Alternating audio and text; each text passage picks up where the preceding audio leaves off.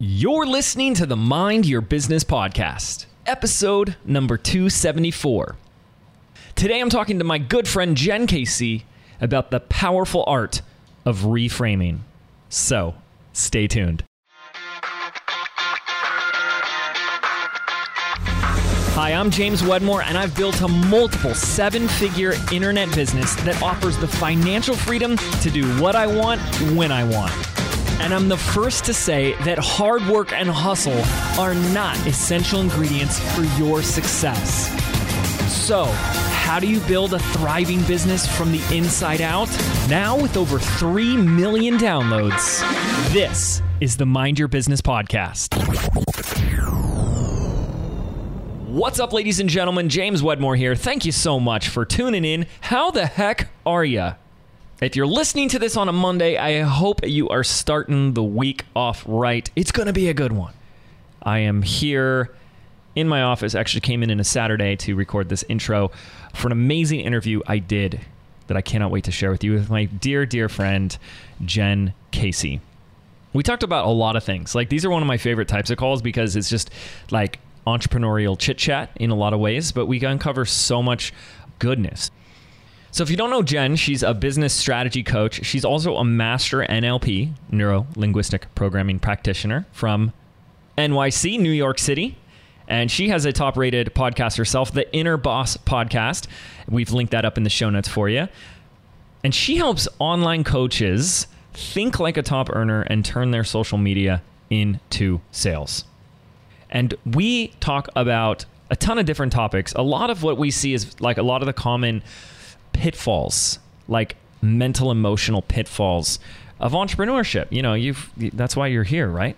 Entrepreneurship is an inside job. So you're going to hear a lot of the lies and distortions that we tell ourselves that cause a lot of self-sabotage. You know, if you have these stories of feeling overwhelmed, confused, and stuck, we have a great conversation around like kind of getting unstuck and unoverwhelmed and unconfused, and why a lot of that is really happening. And a lot of this comes to conversations about reframing or changing your perspective, which is a very common theme on the podcast. And you're going to get to hear Jen's perspective on this. Also, she recommended or mentioned a fantastic book called The 4 Agreements, Don Miguel Ruiz. And I read that years ago. I think I kind of just like skimmed through it, was not ready for it. And I was like, you know what? I'm going to reread this. And I just reread it. Oh, it's so good. Oh, I love it. I love it so much. I love it. So this is on your weekly reading list, folks. James's book club of the week here. The 4 Agreements. Don Miguel Ruiz gets a 5-star rating from me. That first chapter, read every one of the words of that first chapter as slowly, like molasses just dripping off the tip of your tongue right there. Just enjoy every single word because it's so beautiful. It's that first chapter talking about exactly what we're talking about in this episode, about these agreements, these beliefs, which, by the way, look at the word belief. Be lie in your life. It's like being the lie of your life. These limiting beliefs, these things that are not true, these distortions that we bump up against. And what a beautiful first chapter of just how we've built this entire world that we say like, this is the way it is, and this is reality, and this is life, when that is not anything close to resembling what life really is. And to wake up from that dream. And I hope that we get to help you with that here. So we'll link that book up for you in the show notes. And we tried to remember what the actual 4 agreements are, and we couldn't. We couldn't remember them all. If there's only 4, we couldn't remember them. Jeez, I think the 5th one should be like, remember better. The 4 agreements. Being impeccable with your word. Being your word. Your word is your power. Don't take anything personally. You know, I don't really know how you're going to get very far as an entrepreneur, coach, personal brand if you take everything personally. Wow, what a great perspective that the author gives on not taking anything personally. Always do your best, number 3, and never make assumptions. 4 agreements that can transform the quality of your life. I just wanted to make sure I threw that out there. for you because it was a great recommendation. Anywho, this is a fantastic interview. I'm so excited for you guys to hear it. Please let Jen and myself know your feedback, your big takeaways. Shout out to us on the Instagrams, like screenshot, put it in your stories, tag us, let us know your favorite part. We appreciate that feedback so very, very, very much. Thank you. Thank you. Thank you. All right. Without further ado, let's play that interview right now. All right, ladies and gentlemen, I'm here with my special guest and my dear, dear friend, Jen Casey. Jen. Hi. I'm so excited. I'm so excited to be here. There was such a delay. Is it the internet or you just didn't know what to say? No, I thought you were going to say more. Oh, no, that was it. I'm done. That's all we have for today, folks. Thank you so much for tuning in. That's how we start out today. No, I'm really glad you came on the show. So thank you. Thank you for being here. Let's start at the beginning, just for those who don't know you and aren't following you yet. Tell us a little bit about you. What do you do? Who do you help? How do you help them? All that good stuff. Yeah, so I am a business strategy coach, and I work with online coaches specifically, many in the health and wellness field, who want to turn their social media into sales. And I also really have a lot of fun bringing in a lot of my psychology background into the work that I do, which really, that's something it's something that I brought in a couple of years ago when I started to see where people were really getting stuck with the strategy, where one person would have a ton of success, another person would really be struggling. And I realized that it really came down to a lot of what was happening internally, which is why I first started following you and fell in love with the Mind Your Business podcast, because I really see so much that is what is the missing piece within all the different strategies and things that people are learning online. Oh my goodness. And I want to talk more about that. I think I want to talk all about that in this episode. But you also incorporate a lot of, what everyone calls the woo, so big on manifesting and energy and all that. Do you incorporate that when you're working with your clients as well? I do. And that was really where I kind of started. One of the first books that I ever read was The 4 Agreements. And I remember being probably in college, before I was even in entrepreneurship. I was still pursuing a career as a musical theater performer. And I woke up on Sunday morning and Super Soul Sunday was on, and Oprah was talking to this guy, Don Miguel Ruiz, and I just looked at the TV and he had this beautiful lightness about him, this energy about him. And I thought, I don't know what that is, but I want some of that. I want to be around that. And I bought his book. I read it religiously. I would bring it with me to all of my auditions.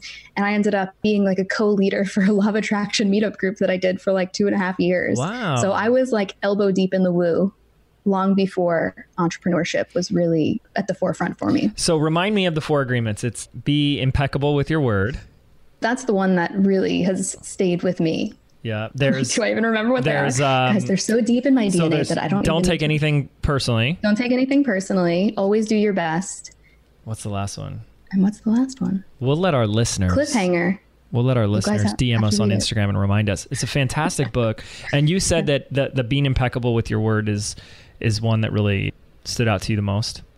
Yes, very much so. And I think one of the biggest things that I got from that book, especially at the time being a performer, was that I would have almost like little mini panic attacks before I would go into auditions. And I would have this flight or fight response in my body. And it was really debilitating. I could not go in and show up in the way that I wanted to show up.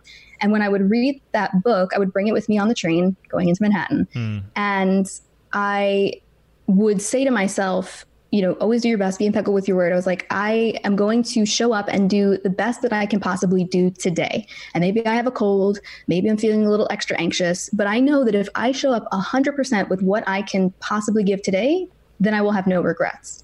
And that gave me so much comfort. And just in having that thought and having that lens through which I saw the audition process and showing up so vulnerably, I was able to do a much better job and actually begin to enjoy the auditioning process. Isn't that funny too? The whole, I don't know, it's like a paradox or a catch-22 where it's like, it's that fear and worry and anxiety, that little panic that you're going into the audition, which is probably the biggest thing that would prevent you from performing at your best. The whole self-fulfilling prophecy of oh my gosh, I'm so nervous. What are you nervous about? That I'm going to bomb. It's like, well, have you ever considered that it's the nervousness that's going to cause you to bomb? Right. And it was so funny because I even had friends one friend in particular who he would play the piano for a lot of the auditions. And he even said, he's like, you walk in the room with zero confidence. But as soon as you open your mouth, you're a different person. Wow. What was up So with really for me, that? Like, did you agree with it that you would walk in without confidence? Oh yeah. Back then I had zero confidence. Yeah. And it wasn't until I remember one of the first personal development, it was before podcasts.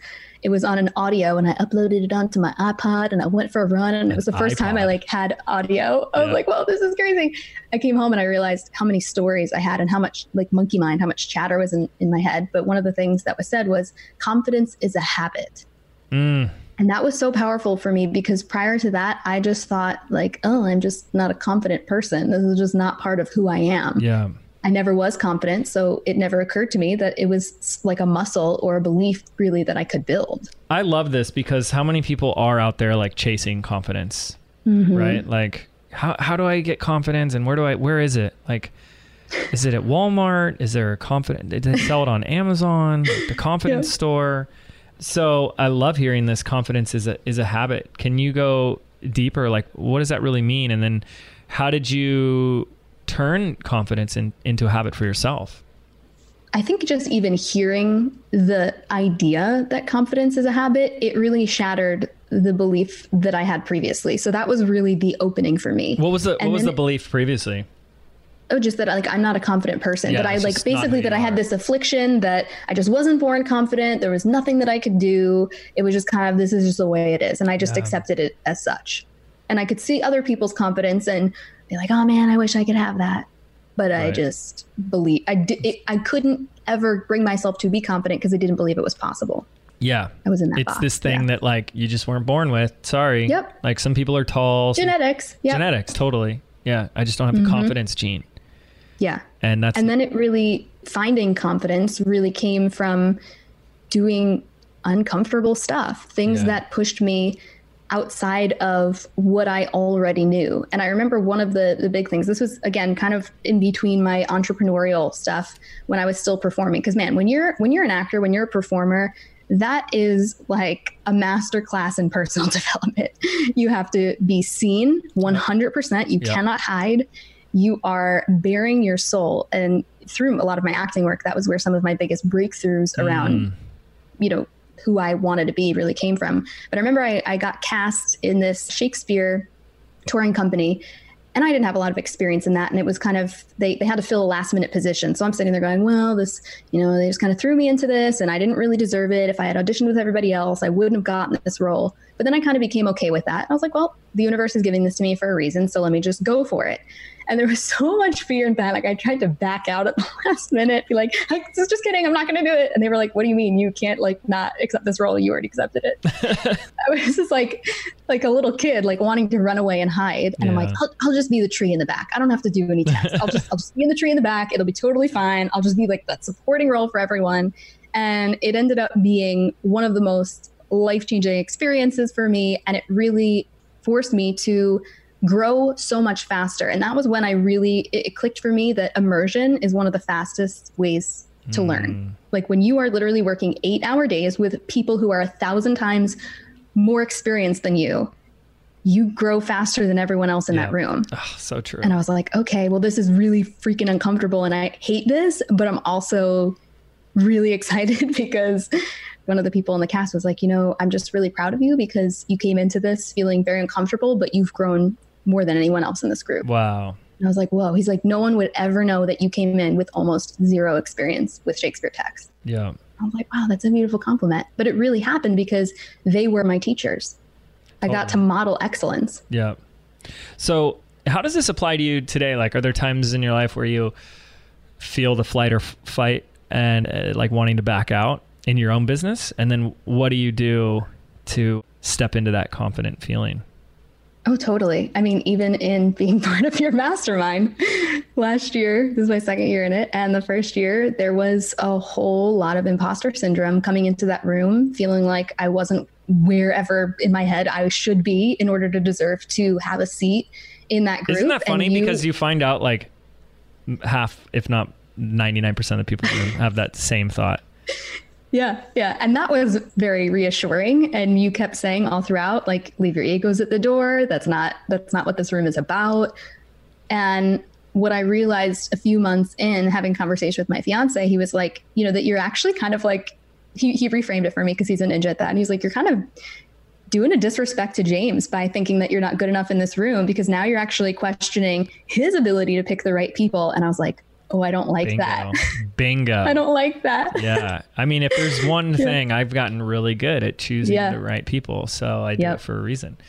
So interesting though. Yeah. So it does still come up for me. And well, it comes up for all of us. I mean, like new level, new devil. And I think the difference is because I always say to people, when you want that next level in your business, some people say, hi, I want the 6-figure business. And I'm like, yes. And for some of us, we need to grow into that next level of abundance. Right now, there's emotional atrophy for newer entrepreneurs, right? They're not in that place where they can emotionally handle the things that would come up in a business at that level, because there's other components. Wow. So you called that emotional atrophy. This is really, so what is atrophy? Is that like, so when you have like muscle atrophy, it means like in your body, fatigued? like you have an injury, the muscle kind of just disintegrates, or you lose the strength in that muscle. Yeah. So wasting away, especially as a result of the degeneration of cells, gradual decline in effectiveness. Okay, wait, this is really fascinating what you're saying, because what I've noticed over the years is like, I think we can just have such a fantastic conversation here. There are things that like, just exactly what you're saying. Like you want something and you get all bummed out and like frustrated that you don't have it. And then like time passes and then you have it, and then you're playing a new game and like there are problems that arise. And I've literally had those moments I was saying, holy shit, I would not have been able to handle this. I would have, this problem that just happened, this thing that happened, which right now is very insignificant. It's not a big deal. That old James that wanted this result in this life and this business, he did not have, I didn't call it atrophy. I just call it like the emotional fortitude or a maturity. And I look like seriously, what people would call problems, I don't choose to label anything as a problem, but like the situations that just come up. Today it's like when like a fly lands on you, you just kind of shoo it away. That's how it is for me today. But I always think back and I'm like, holy cow, the 10 years ago James, 5 years ago, nope, he would have crumbled. He would have been crushed by this. Yeah. And that's where like the self-sabotage comes in, where if you don't believe you're worthy, just even as a baseline, if you don't believe you're worthy of that abundance and you don't have the emotional stamina and the beliefs to support that next level of abundance, then how long do you think it's going to stick around? Exactly. And that stuff always comes first. So to me, it's been this game. Yes. Yeah. Go ahead. So for you, what? No, yeah. For me, I think over the years, it's really, we were talking about, building confidence as a habit. And I think it's really become this game of completely seeing challenges in a different way and now getting excited about them. Or if I'm confused, I get excited about confusion. I see even in my group programs, people get freaked out. They're like, I don't understand this. It doesn't make sense. I'm like, are you confused? They're like, yeah. I'm like, great. Yes. Why is that great? Well, what comes after confusion? They're like, oh my God, clarity, breakthroughs. Yeah, you can't be confused about something you're not learning, right? Right. I'm like, awesome. Your brain's making new neural connections. Yeah. Celebrate that. Yeah. And so that's kind of how and of course there are days where I don't see it that way and I want to like sit in a little pity party. So like, I'm human. I don't have it all figured out, but the large majority of the time I am reframing those things. Like there are things that happened in the last year or 2 years of my business that early on would have felt like the complete end of the world. Yeah. Would have been like a total like sweep kick and had kept me down on my back for who knows how long. But now I just can get myself back up. And one of the things I remember even sharing like a big flop type of a thing or something where, we lost a bunch of money because of some things with Facebook ads. And I remember sharing it in the mastermind group. And one of the things that a lot of people were saying to me was like, wow, you have a lot of resilience, because I wasn't freaking out about it. I was just like, okay, this is what's happening. So what are we going to do to fix it? Who's got ideas? Yeah. And I remember them saying, you're resilient. And I was like, okay, yeah, I like that. I will try that on. I will keep that. I will accept that as a belief about myself. Cool. My new identity. I'm resilient. Yeah.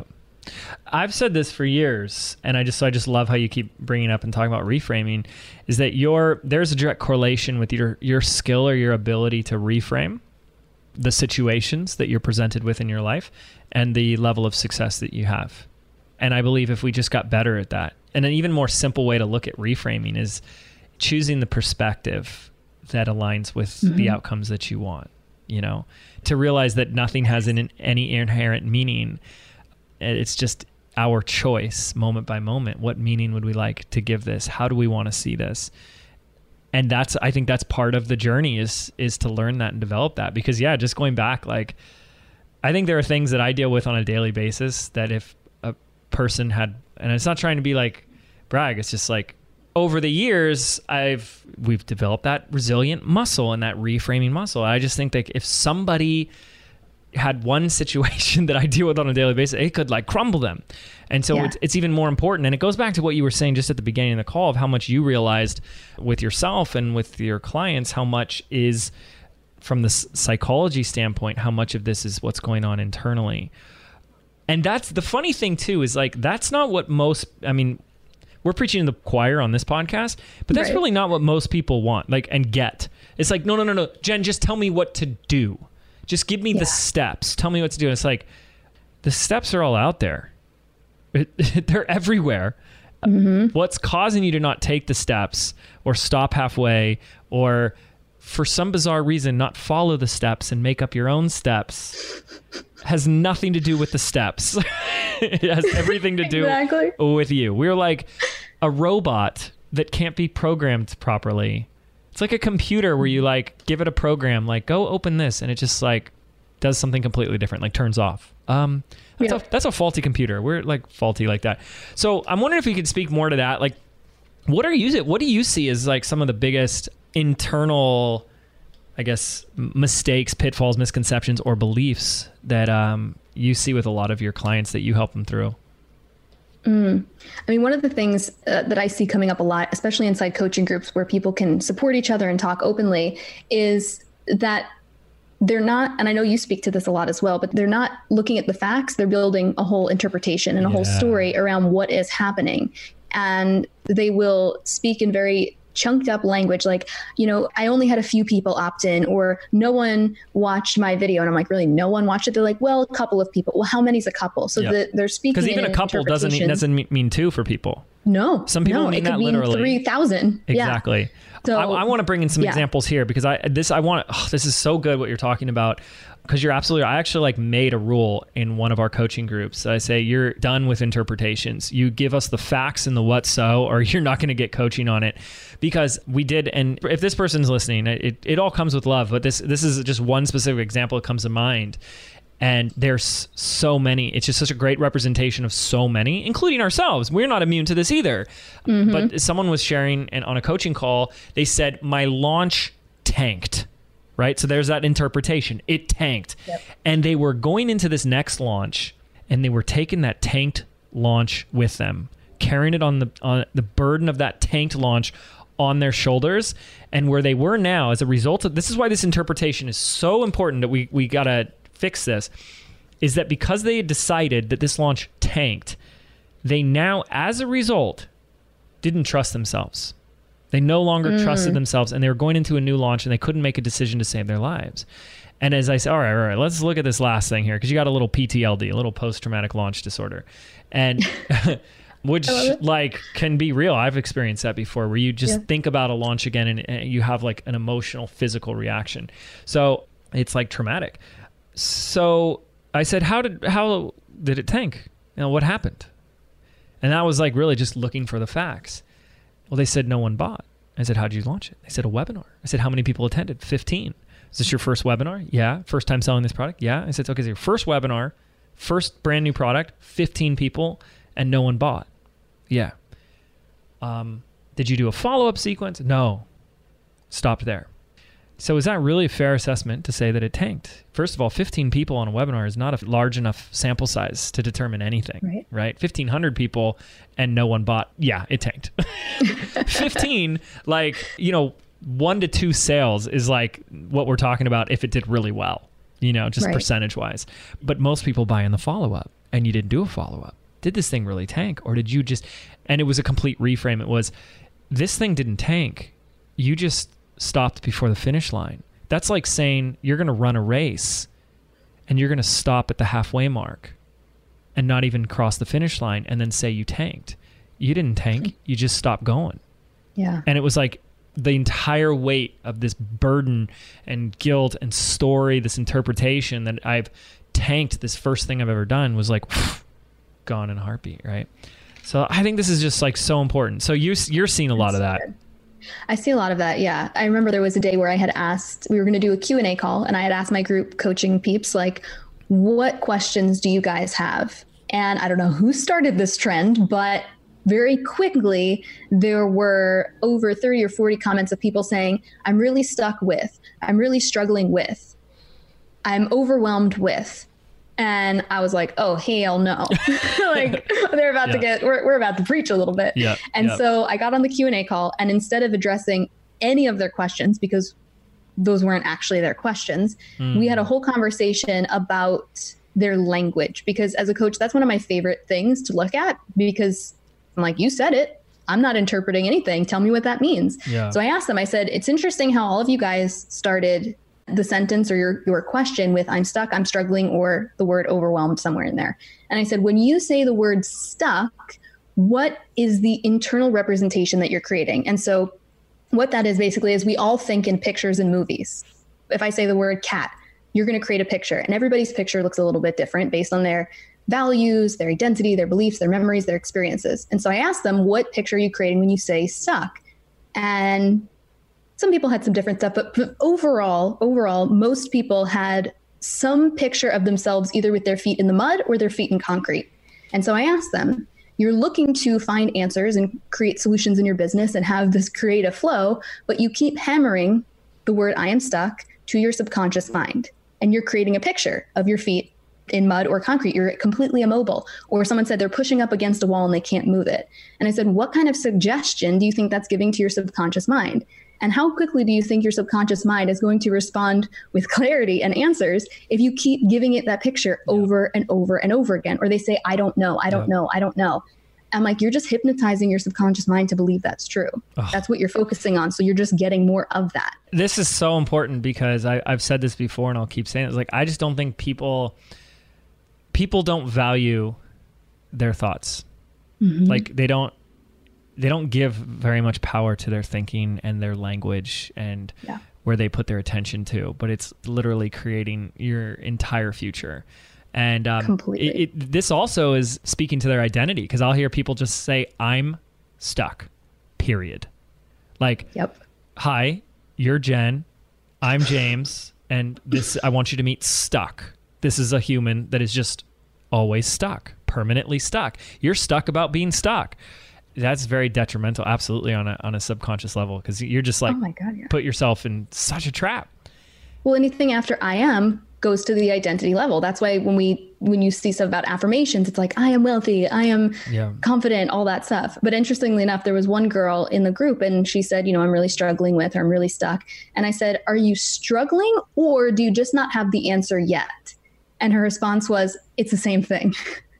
Is it and really? I think that really is what separates the successful entrepreneurs from the people who stay in the very early stages of their business, spinning out about every single decision, making it so high stakes, so all or nothing, so black and white. Like, I have to figure out my niche. If I don't have the answer by tomorrow night, then I'm never going to make money. And they're building all of these stories. It really is. It's just like, sometimes in the group I go in there, it's just like high stakes. I'm like, you guys are really making this out to be like, what, you can change your niche, you can change your idea, you can change the name of your Facebook group. If you're not stuck, it's not you're not getting it tattooed on you. Well, let me ask you this, because look, in our line of work, we have problems are unavoidable. In other words, I don't even use the word problems, but situations of unwanted situations, things that are not the most desirable, happen on a daily basis.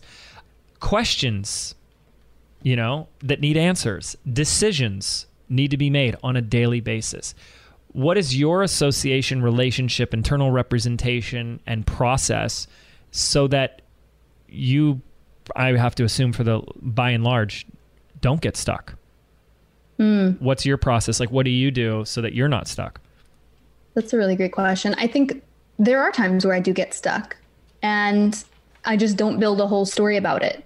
I think all of us in but you some can get capacity, unstuck faster. I mean, I can get unstuck faster, yes. And I think the ways that I get unstuck is by having people in my life like you who challenge the box that I've created for myself and my business. And I'm around people who are expanders, who are constantly making me look at things in a different way, just by the way that they are being, just by the way that they are living their life and showing up. Yeah. I think when I look at the idea of a problem in the beginning, it was business ending type stuff. Like right. I was saying in the beginning, a lot of new entrepreneurs, it's super high stakes. Everything feels so big and so overwhelming. Yeah. And I think kind of what I was saying, we were speaking about before, of this idea around atrophy, I really feel like I've built that muscle to be able to reframe myself quickly and say, okay, this is happening for me, not to me. And the next level of my own expansion is on the other side of being able to work through this. And there's been so many things that have come up in my business where it was uncomfortable. I didn't like it. I didn't want, like, even hiring and firing people. Those are uncomfortable conversations at times, or at least they were for me in the beginning. And now being able to say, okay, well, if I'm going to be a boss CEO, like, I got to figure out how to have these conversations and not have a panic attack about it, or not get stressed out about it, and be able to be okay with not being a people pleaser. And not saying, I don't care, and you've really modeled that beautifully for me, that not everybody needs to like me. And I'm totally okay with that. And there's going to be problems that come up. There's going to be challenges, and I'm here to work through them and hear people out and hear myself out, like all the crazy things that go on in our heads, right? And not make a huge judgment around it. Just really hear it, assess it, and then find a solution for it. There's a few things you said that I really want to unpack and just highlight. First of all, I love the whole immediately going into any perceived problem or undesired situation with, this is happening for me, not to me. I always think that's just a beautiful way to approach it. I think something that I've been able to do, and I love that you said it, is stop making things such a big deal. I'm still looking for, in 12 years of doing this, was there one thing that was such a big deal that it was like business ending if I went left instead of right, if I went up instead of down, I chose blue instead of red? No. It's ironically, it's the not making any decision at all that's probably the most detrimental decision. The decision of indecision is probably the most detrimental choice or decision in your business. Because not making a decision is making a decision to stay where you are, to do nothing, to do nothing. No action. You're always saying yes to something. You're either saying yes to moving in some direction, or staying still. And I like to think of it through the manifestation lens of being in a car with a GPS. If I am in New York and I want to get to California, there's an infinite number of ways that I can get there. But I know that I've set the intention and put in the information. Think of the GPS as the universe. I'm like, I am going to California. I could take a plane, I could walk, I could bike, infinite number of combinations and directions and ways that I could get there, and lengths of time that it could take to get there. But if I have that destination, that intention in the finish line is clear, then all I need to do is put the car or the action in drive, and I'm on my way. But if I just sit and do nothing and keep it in park, then the universe cannot come in and help to bring to you those synchronicities, those magical things that tend to happen when we show up for our desires and just start to take action. I love this analogy, specifically with the car, because one of the analogies I've been playing around with in conjunction with the car is how much people are driving with the brake on. And then making things so much harder. Could you imagine trying to drive on a highway going 60 miles an hour, but you've got the parking brake on and the foot brake while you're going? And how much wear and tear that has on the engine, how much more work, just how much we're doing that. Or you're doing that, or you're going a mile forward and then half a mile back, and then 2 miles forward and then a mile backwards. And boy, we're just making things so much harder and creating a lot of problems that don't exist, giving a lot more energy to problems that don't exist, that aren't really needing of our energy. And I really just want to always tell everybody, don't care so much. That's a hard thing to tell people too, but it's just don't care so much.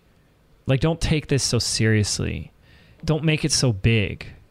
It sounds like such a paradox, because I take everything that I do extraordinary, like the craft, the work, whatever is in your genius zone, like you doing your work that you're here to do, I take with utmost seriousness.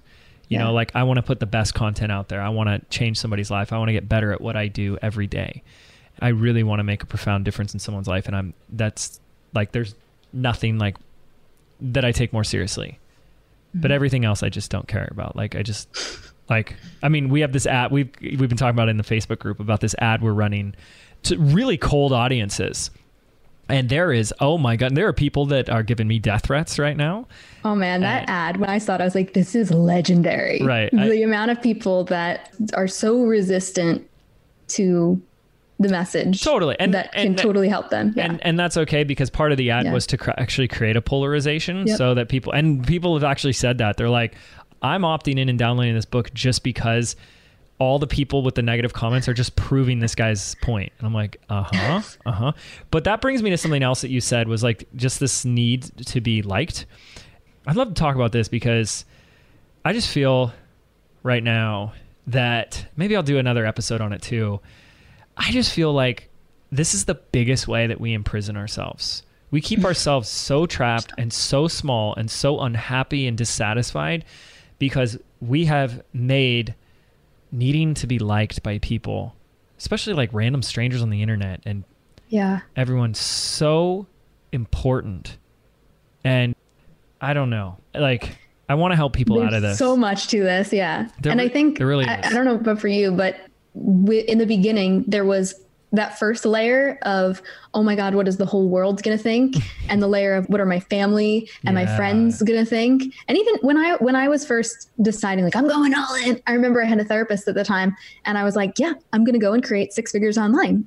And she just looked at me like I was all sorts of crazy. And she was like, oh, very interesting. So how does that work? And I was like, and she was not, I could just tell she was not on board with it at all and was like trying to talk me out of it. And I was like, yeah, this isn't going to work. My manager where I had worked, he was trying to talk me out of it, even though he had stayed there for 17 years. My family members thought I was crazy. My friends were like, where are you? Why aren't you coming out on the weekends anymore? And so I think there was like, for me, that first layer of resistance from the world. What was the story or interpretation you had around that when all these people didn't believe in you at that time? I think I created almost like this chip on my shoulder from that. And there was a little bit of like, I still have this where I'm like, don't tell me what to do. Don't tell me I can't do something. Yeah. And I just like go even harder at it. Yeah. I'm the same way. Like it's like a stubbornness. Yeah. There's a stubbornness. And I think that it does serve me at times. And then there were even times in this last week when I went on this beautiful spiritual retreat with some friends, and that came up for me. And I was like, why don't you just lean in? Why don't you just listen to what's being suggested and just try it on instead of being like, don't tell me, like that came up for me. And I was able to kind of heal that story a little bit. Oh, even so just, you're saying you've applied it to like, even if someone has advice for you, you'll come back resistant. Like, don't tell me what to do. I think it's more about how it's delivered. Yeah. Okay. Yeah. Do you know what I mean? Yeah. So, which has just been an interesting journey for me. And it depends on who's delivering it and the context through which it's being delivered. Mm-hmm. But even beyond that, I think what was interesting is over the years, I've gotten really good at not caring what people close to me think, in terms of like they're all very supportive of my business now. They all see what's possible. And then it became a layer of wanting to please my clients, which is where I see it coming in very strong. Like once they pay you money, there's this people pay me money. Now I have to like be and do everything for them. I have to answer every single question that they have in a Facebook group. And I see this pattern coming through for a lot of my clients. And I know that it's like I processed it, and that's why I'm able to teach them now, which is kind of what cool a gift, to see that full circle. Here's the problem with that too, is that when it becomes around pleasing them. Now look, maybe we can create that distinction. It's like the need to please them versus like getting clear on your expectations and your commitment. It's like, to add to that, I think it's actually more of an attachment to their results, and they're building a story around, if these clients are not successful, then it means I'm not a good coach or leader. Yes. And an attachment to their like opinion of you. Yes. Right. Like I need them to like me. I need them to rave about me. Whereas like, it's like, look, I'm going to put a gift right in front of you, and here's the gift. If you don't want to unwrap it, okay, that's fine. If you don't want to read it or you don't want to consume it, if you don't want to like it, that's fine. I give you the gift. You do what you want with it, right? And that's not always easy. But here's where this becomes a really big cost. If that's anybody listening is going through this right now, when you have all this attachment to their expectations and their need to like you and love you and all that type of stuff, and then you're not getting that, then what does that start to do when you start thinking about getting new clients? Like all of a sudden it's really easy to start building this like negative association with getting more clients, because you're probably developing this belief of like, well, if the clients I have right now don't all love me, how could I possibly get more? You know what I mean? And and we start to get this, like, I always am really want to be cognizant when I'm working with somebody of like, what is your relationship? And when you think about getting more clients right now, when you think about getting more customers, what's the story that comes up? How does that feel? And it really scares me, not scares me, but it's a big red flag for me is a better way to say that. When people start associating like a negative emotion or a negative state with the very idea of growing their business. Whoa. And you've seen examples of this, right? Where like, even just the idea of like, well, I'm already strapped so thin, I don't even have the time to take on somebody else. Like, that's a problem. When you have more pain associated with growing your business, and that's what you're here to do is grow your business, well, we've got a problem. So, well, I see people with contradictory beliefs where they say, this year I'm going to make 6 figures. I'm going to have 6-figure business. And then we have a conversation around, okay, well, if you had 200 people wanting to work with you or hire you or join your course or program or your network marketing team tomorrow, how would that go? Like, what would you do? And that's when the panic sets in for them. They're like, oh my God. And I asked this to a group of my students recently, and they had that realization that, wow, I don't have systems in place. I wouldn't really be able to serve these people. And I said, okay, well, you keep saying you want to have all this abundance, but you're not preparing for it. So you're really, you're blocking the universe from actually bringing that to you. And people can sense your unavailable energy. And so I said, okay, well, how many clients would you be able to actually take on? Yeah. And every single one of them, there was about 10 of them that responded. They all said about 5. And it's like, how many do you have? 5. Right. Well, there I'm like, you go. You've already maxed out. Yeah. Yeah. So this is really fascinating because I've been talking about this a little bit as well. I love all these conversations we're having. Is like, I think level 0 is the average person. If you were to ask the average person on the street, like, what do you want? Most people would be like, I don't know, but I'll tell you what I don't want. I don't want my debt. I don't want my in-laws. I don't, you know. They sound just like that. It's just like that. You know, I got to do my voices here. I don't want the in-laws. Then you're like, oh, I'm an entrepreneur and I took a personal development class, and you got really good at like, now I know what I want and I'm prepared. If you ask me, I'll tell you what I want. Right. But I think the next level, and I think that's what you just spoke to, is that the moment you create a desire, an intention, an outcome, a goal, a vision, whatever you want to call it, I really do believe that the next question is you say, well, what does that vision or goal need from me? And I don't think people are asking that question. I think that was a great example of you asking that. It's like, so what does the business need? What does a business that has 200 clients need from you? Oh, it needs this type of infrastructure and this type of systems and this type of software and this type of stuff. Do you have that? No. And so people are just wishing, wanting, hoping, dreaming, but they're not willing to ask the question, well, what does the business need? Or rather, what does the business need? What does it need from me in order to make that possible? And I think that's really great. So what is it that you do with when people have some of these contradicting beliefs? Because we see it all the time. It's out of alignment.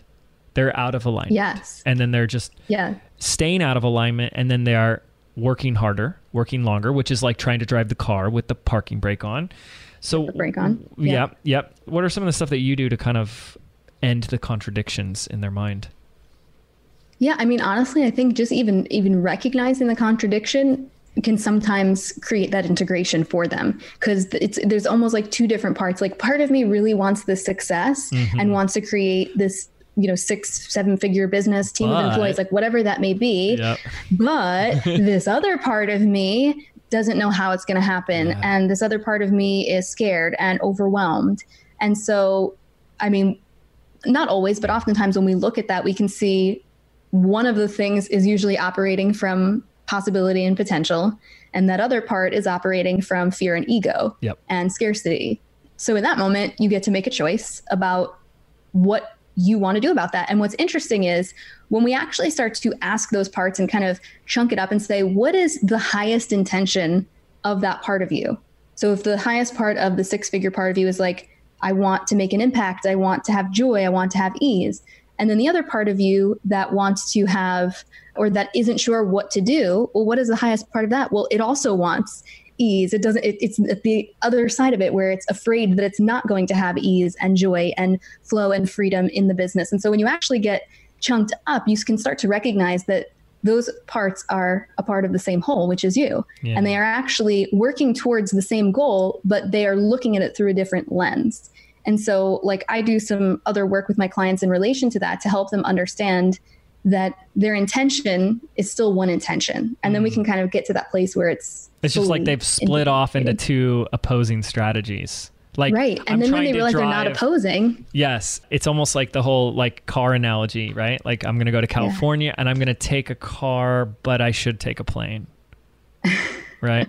And it's like that. But so do you feel like most of the time you can feel that resistance and that lack of alignment, even just when people use the word but? Like I want this. Oh, but. yeah. Yeah. Oh, yeah. And I have really tried even in my own life to avoid saying but. Because anytime we say but, we're contradicting the first part of the sentence. Yeah. The first part of what we said. Right. And so I really work to be and like give the yes and. Yep. Give the yes and. That's a huge tip for anybody. So like what would be an example of one of, can you give a complete sentence where there's that contradictory, but it's yes and? People might say something like, I really want to do a launch, but I don't know where to start. So instead, just say like, I really want to do a launch and I don't know where to start because all of a sudden it's like, okay, well then let's figure it out. Like it just seems so obvious. But when there's the but in there, it's like, oh man, like there's just a heaviness. It's almost like a therefore I can't. Yeah. Since I don't know where to start, therefore I can't. And you also bring up something that you just touched upon for a moment, which is such a massive contradictory belief that we need to talk about. I've talked about this before, but we need to talk about it again. Is that people have these beliefs that whatever money you're making right now, it's like we have this belief or this idea of how much it took us to make that money. Effort, energy, time, pain, struggle, sacrifice. And then we've like allocated that proportionately. So let's say, you know what I mean? It's like, this is how much I just had this conversation with someone yesterday. Yeah, it's such a great one, right? So it took me this much time, effort, energy, pain, struggle, sacrifice to make 100K. Let's just chunk that into like 10 Energon cubes. So it takes 10 Energon cubes to make 100K. Therefore, it must take 10 or 20 Energon cubes to make 200K. Oh, it's so wrong. Like, and I just wish I could implant this belief into more people's minds, because I think it goes back to what we were saying too about the association of like pain that people have with more sales, more clients, more growth.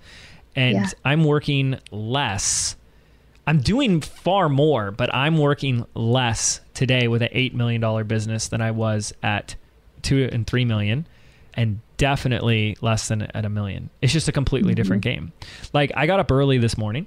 By the way, speaking about subconscious mind, I totally screwed myself because I don't know why I did this, but I set an intention to program my subconscious mind for how much sleep. And for some reason I just said, I want to make sure like I get at least 5 hours of like deep relaxing sleep. And then I went to bed at 10. So 3 a.m.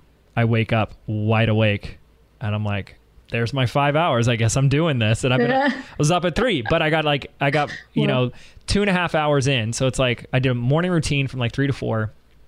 By like 6:30, completely done with the day. And then it's just like things like this. Like I have podcast interviews and stuff like that. And I'm like, holy cow, like I'm working far less than we're like in launch season. I'm so glad we're talking about this. Yeah. Because I had a couple of clients the other day asking, well, if I shouldn't be doing everything in my business because doing everything is creating pressure and this heaviness and this hard work mentality, and that's not getting me. I'm like, you're not making money from that energy, right? So like, okay, well then what would it look like? And what's an example of a successful business owner who isn't doing all of this work? What are they focused on? And that was like, you're just saying, you're like, I woke up, I got to do my self-care routine. I got to work on myself. And you're doing podcasts. Yeah. You're doing the things that only light you up. Yeah. And of course, there's things that any, person that's running a business, there are times where we have to have uncomfortable conversations or do things that we don't like. But I think, you've really modeled for me, taught me and modeled for me, like what is possible at this next level of multi-million-dollar business, like how much fun you can have, how much freedom that you can have, and how it doesn't have to be hard work. Because 2 years ago, I was coming out of that belief, but there was still a couple of little roots that were hanging out around that hard work equaled success. Right. And it's been really interesting to let that go. We can talk about this from so many different angles, because first of all, we all know that there's a ton of people working way harder and they've got nothing to show for it. So the problem with the hard work success thing is like, it's a fool's trap. It's like, it's the siren calling your name to keep you busy, but you can stay busy and distracted in your little comfort zone, because you can sit there and say, hey, today I built out my About Me page and linked it up with my social profiles, and I didn't know WordPress, so it took all day, and that was some hard work. Yes, success, here I come. It's like, you could be doing crap like that for the next 6 months and have nothing to show for it, but you worked so friggity diggity hard. So you're doing work that anybody could do. And sadly, sorry, this is going to sting for some people. This is stuff that a virtual assistant overseas could do for like $3-4 an hour.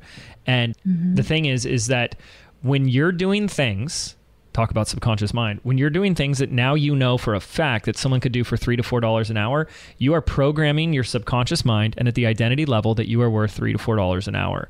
And this is going to really sting for someone. I'm sorry, but I get so many people, and I love you all so much. I really do. It's like, look, I wrote a whole little PDF book about the whole Hardwired for Entrepreneurship, is that most people just aren't thinking like an entrepreneur. They're thinking like an employee. And when you're thinking like a $3 an hour employee, there's 2,080 work hours, okay, in a year.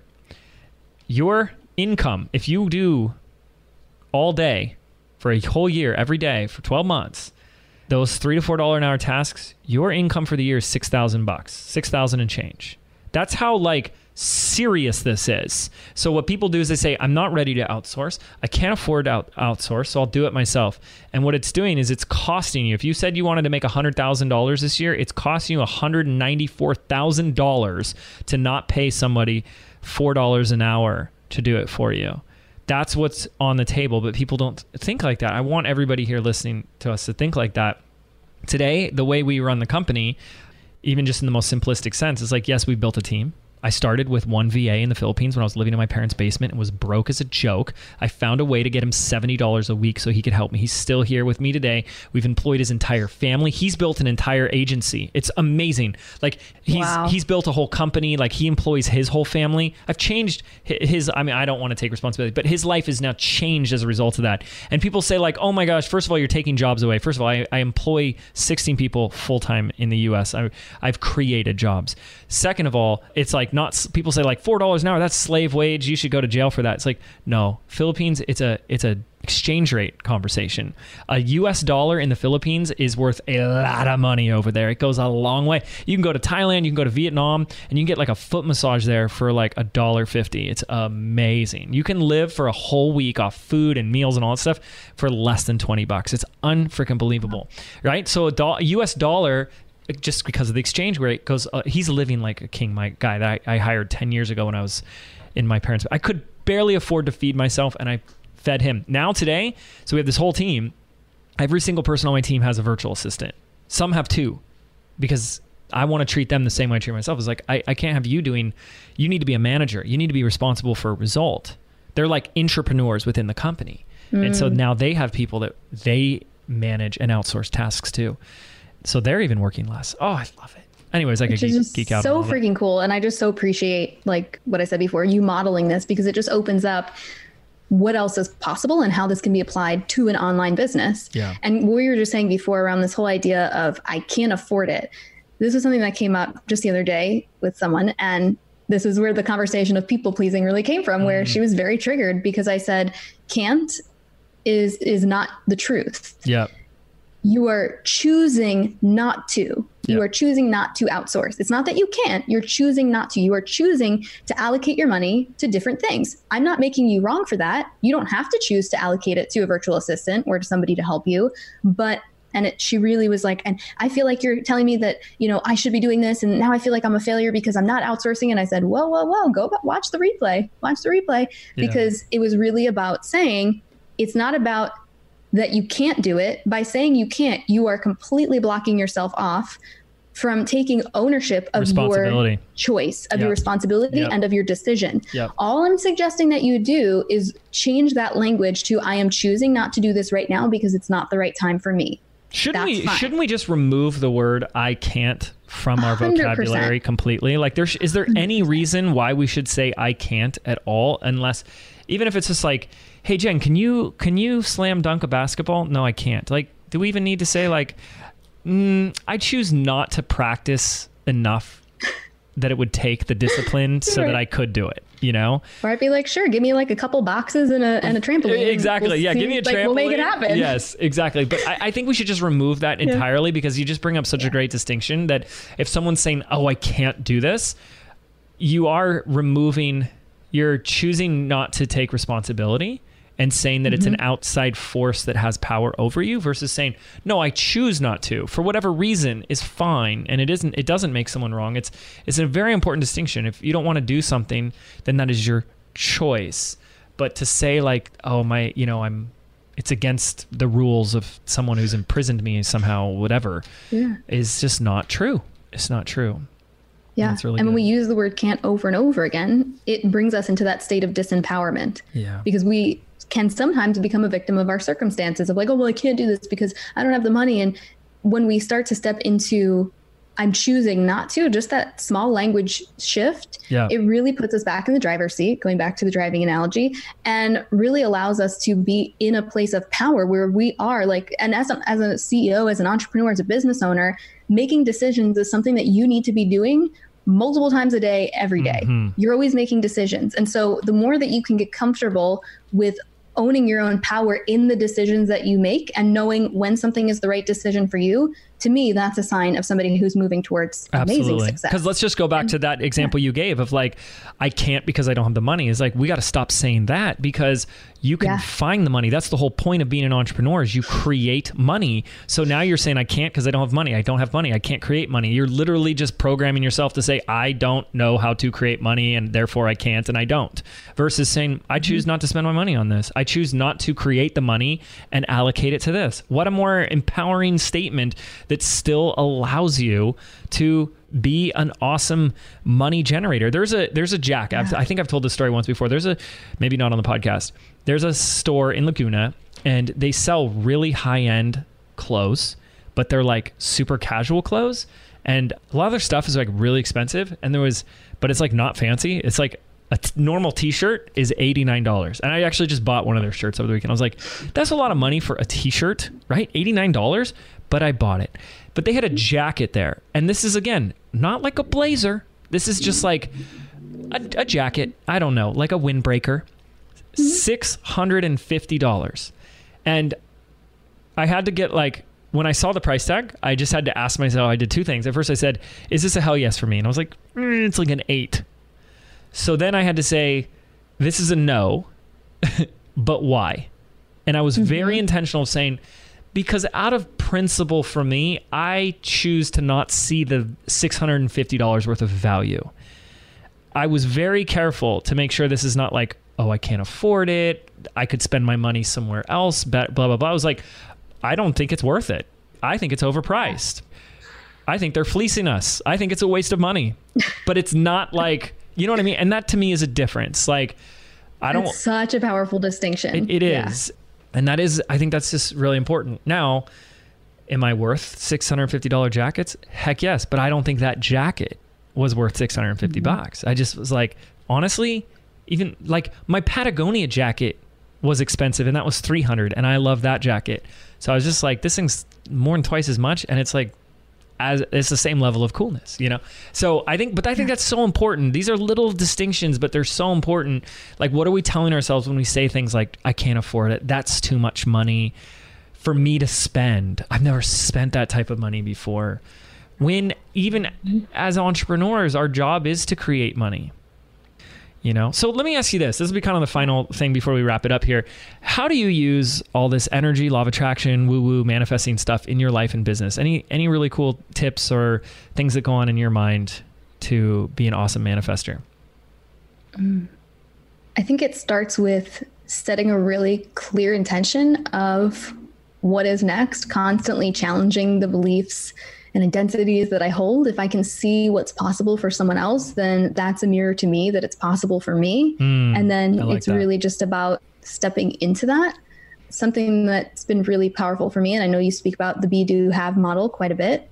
I think what I've really come to just even in the last couple of days is this really powerful realization that you're already there. You're already there exactly where you need to be. There's nothing that you need to do. There's no milestone to reach. There's no goal to check that's going to make you more worthy than you are right now. Like, you're already worthy. You always were worthy. You will always be worthy. There's nothing that you can do to make you not worthy. And everything that you want starts from within. It starts from being who you want to be because you're already there. And if you believe that you're already there, then you're here and there's nowhere to go. Let me ask you this question, because there's like a line in the sand of my career now, like 11, 12 years. And the first half, I was driven by a need to prove myself and to prove my worthiness, prove my enoughness. And I finally broke through that and realized that there was nothing to prove and nothing to be worthy of. Like, nothing would make me worthy of something. Yeah. And when people have that realization is beyond a concept, it's life-changing. But I was really afraid to have that realization because I thought I would lose my drive. Right? Like, if that was driving me, I was afraid that I wouldn't have any drive anymore.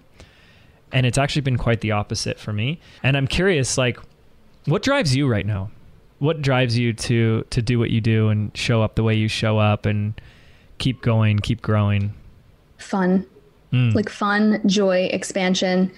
I've really, over the last couple of months, I would say probably in the new year in 2019, I really set a clear intention that if it wasn't fun and it wasn't making me feel more vibrant as a human, then I wasn't going to move towards it. Yeah. Because I'm like, when we look at manifestation, Abraham Hicks talks about your emotional guidance system, that our emotions are literally telling us when we're moving towards things that we don't want or thinking things that we do want or don't want. And just really coming back to that and not ignoring that in the hustle and being head down, like, I just got to finish this. Like, no, if it doesn't feel good, stop doing it and take a step back and get back into alignment before you come back to the work. And so I've just made a commitment to myself that I do not want to be available, and I will not be available for anything that doesn't make me feel totally stretched or totally excited. And I'm not saying that I refuse to do things that challenge me or things that are uncomfortable, but I think really learning how to tap into my own intuition and know when something is there for me. And I don't know really how to define that for someone else. I just know that it's a very intuitive sense that I have when something is happening for me. And I'm like, okay, this is uncomfortable, but I have to step into it. And I can still find the fun in it and the joy in it when I know what's on the other side. Yeah. What is something that you would say, like, this year has been really fun for you? Oh man, there's been so many great things this year. Besides getting engaged. Yes, got engaged. That was a crazy moment. Got engaged, and my fiance threw me a huge surprise party. And I will say, I shared this, I think, with you guys, but in that moment, I think because so many things were happening for me and all eyes were on me, that was always something that I wasn't like really wanting to step into. And it was like, oh my gosh, all of these people came out for me to celebrate me. And then immediately the next day came to the mastermind that we had in Laguna, and everyone was celebrating me. And I was like, it just unlocked this whole other level of being able to receive. Yeah, that can be hard. And that was like such a freaking cool way to start the year. I was like, wow, I am worthy. And not only can I celebrate myself, but other people are excited for me and want to celebrate with me. Mm-hmm. And that was just like a really beautiful, that was like a definite distinction where I turned a corner. That was really, really big. Yeah. And what's been something that's really lit you up and been fun in your business? Team building. Right? Letting go of things. Oh my gosh. Like, especially with traveling, knowing that things are happening behind the scenes. So good. And I don't have to do it. And that I can fully step into what does bring me joy. That's been huge. And I had this realization just the other day. I was in a deep meditation, and I saw my adorable niece's face. She's about 8 months old. And I just kept seeing her face and hearing, she is your teacher. She is your teacher. And I got thinking about the way that we all interact when we're around her. Everybody is obsessed with her. Nobody can take their eyes off her. Everybody wants to hug her and hold her and kiss her. And even if you're not holding her at one of the family gatherings, like out of the corner of your eye, you're like clocking, like, where's the baby? Where's the baby? Like, because you just want to be in her energy. And what I realized is that my job is not to be doing any of the work. My job is to be at that level, because that's magnetic leadership. Where you are in such a beautiful, pure state of being and presence that people cannot take their eyes off of you. And I was like, whoa, like that's it. That is the secret. And so I am just at this whole other level of being so deep down the rabbit hole of being committed to not working hard when it feels out of alignment, and just being this person that can hold that level of space for joy and connectedness and presence and all of the things. So I was like, oh my gosh, that is magnetic leadership. Yes. And that's the only thing I need to be worried about, or not even worried about. That's the only thing I need to be focused on. Right. Yes. Yeah. Good change there. Catch myself. Yeah. 100%. I could not agree and support this decision more. I love it. And that's where what I was talking about. It's like working less. It's like, oh, it's just a different type of work. It's that. It's like, without that, it doesn't matter how busy you are. Like, especially with the nature of our business, like no one wants to be around an angry stress case anyway. And no A player's going to follow a B leader that doesn't have their ish together. You know, Amen. I've talked about this with a few people, and it stings, but you're looking for great team members. An A player is interviewing you before you interview them. And they've already, so anybody who's telling the story, there's no great people. It's like, oh, no. The great people are there. They've just already passed you by. And that's a hard blow. I know. That is, but it's true. But it's a wake up call to this beautiful phrase you're using, magnetic leadership. A players want to work they want to be led by magnetic leaders. So step into that and be that. And I'm so happy to hear, by the way, that the team piece, because like I always feel that I'm just this, and of course I'm more than willing to play this role for mastermind especially, but just like everyone's pain in the butt talking about the importance of team and leadership and communication. And it always just makes me so happy that people are enjoying it, because it will be like the hardest thing you ever do. And I know you've had to make some tough decisions 1,000%. Yeah. It's the most challenging thing. It was the scariest thing. It was the thing that I resisted the most for the longest amount of time. Yeah. But then I was watching all these other people have all these amazing successes and leave the mastermind and being like, I'm going to go talk to my integrator. We're going to implement all these things. And I was like, just in a complete state of overwhelm, because I was still trying to do so much of it by myself. Even though I did have some people on my team, I wasn't allowing them to take responsibility for certain things. Yeah. And I was still hoarding tasks and coming from it. So I was like, I'm doing it. I'm doing the action. I'm doing all the things, but I wasn't being the leader that I needed to be in order to have the doing worthwhile. Have you noticed this yet? Because this was a surprising thing that happened to us. I don't know if I've spoken to this, but when you're a powerful manifester, which you are, to have been able to create what you've created is evidence of that. You bring on a team and then it just compounds. When you have a team that's all manifesting and all in alignment, they have no resistance either. How much more powerful what you're creating. I mean, like, I believe that is actually one of the secrets to our growth, is my entire team is manifesting, visualizing, and setting intentions for everything that we create. We have a magic, did you know this? We have like a magic manifestation vision board in the office where everyone puts their goals and like their affirmations on there and everything. Oh, that's awesome. And I feel like I might have known that, but I forgot. Every time someone puts something on there, it comes to fruition. 100% success rate. I love it. And that's why it's also, just to bring this full circle, how important it is for us as leaders to eliminate these contradictory beliefs, because your team will just adopt whatever fears and beliefs you have, and they won't stay for very long. They're not going to follow somebody who's like, well, I think we should do this, but I'm afraid to, they're like, okay, well, I'll go work for someone who does believe in what they're doing. Thank you very much. Yeah. So that makes me really happy that you're loving that. every minute that someone on your team is doing something for you is every minute back in your genius zone. And your genius zone is that space where it fuels you, gives you energy, gives you those high vibe emotions. And it's where all the money comes from, and all the impact and the fulfillment and the purpose and the meaning. And it's the juice that keeps you going. People say, like, you know, how many people have we seen come and go over the years? Yeah. And I believe that I haven't burnt out, given up, gotten bored, because I stay in the genius zone as much as I possibly can. But it's a moving target.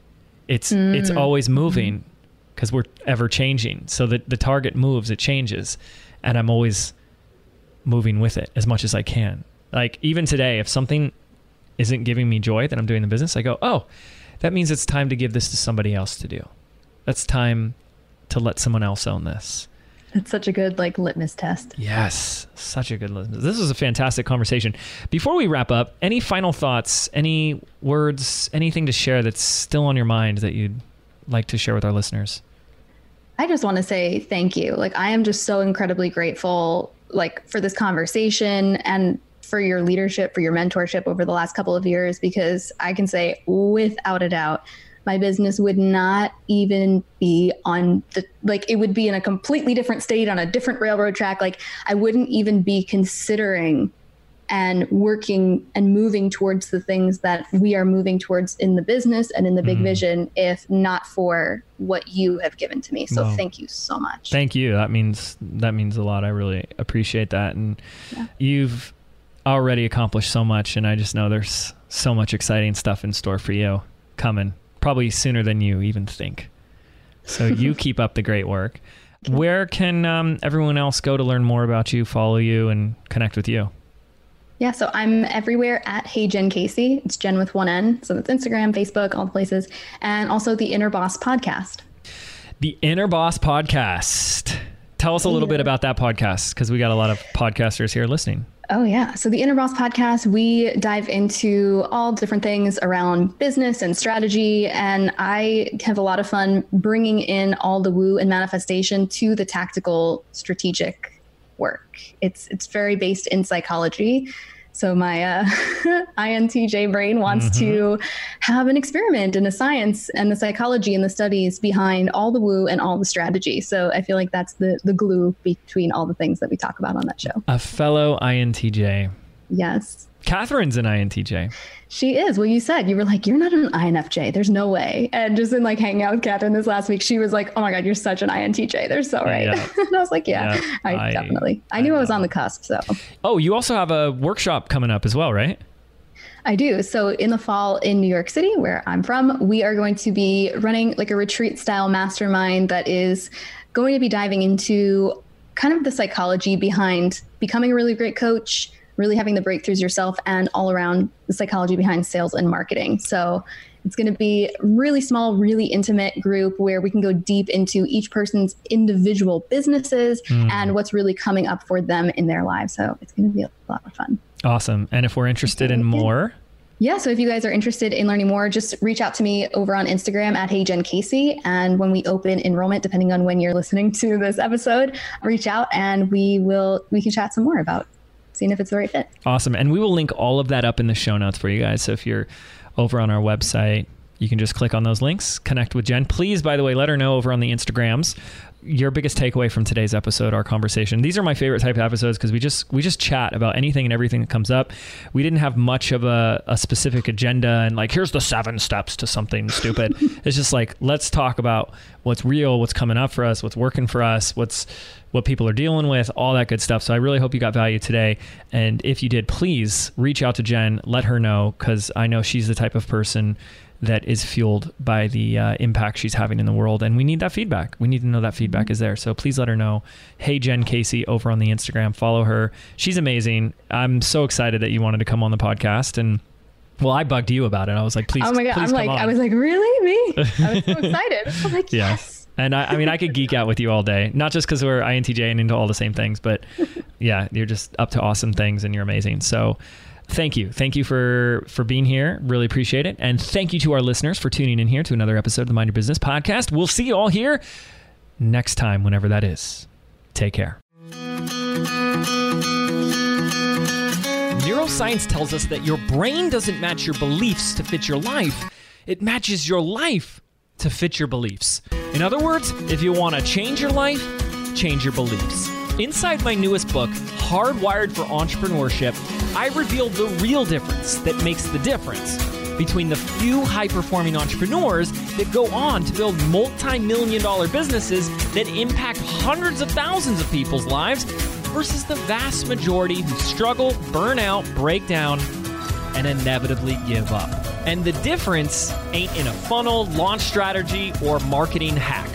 The difference comes down to what's going on between your ears. So, are you wired for entrepreneurship? Grab your free copy to find out now. Just visit jameswedmore.com/wired. There's no funnel, no pitch, no sale, nada. Just a good old-fashioned read that's going to blow your mind.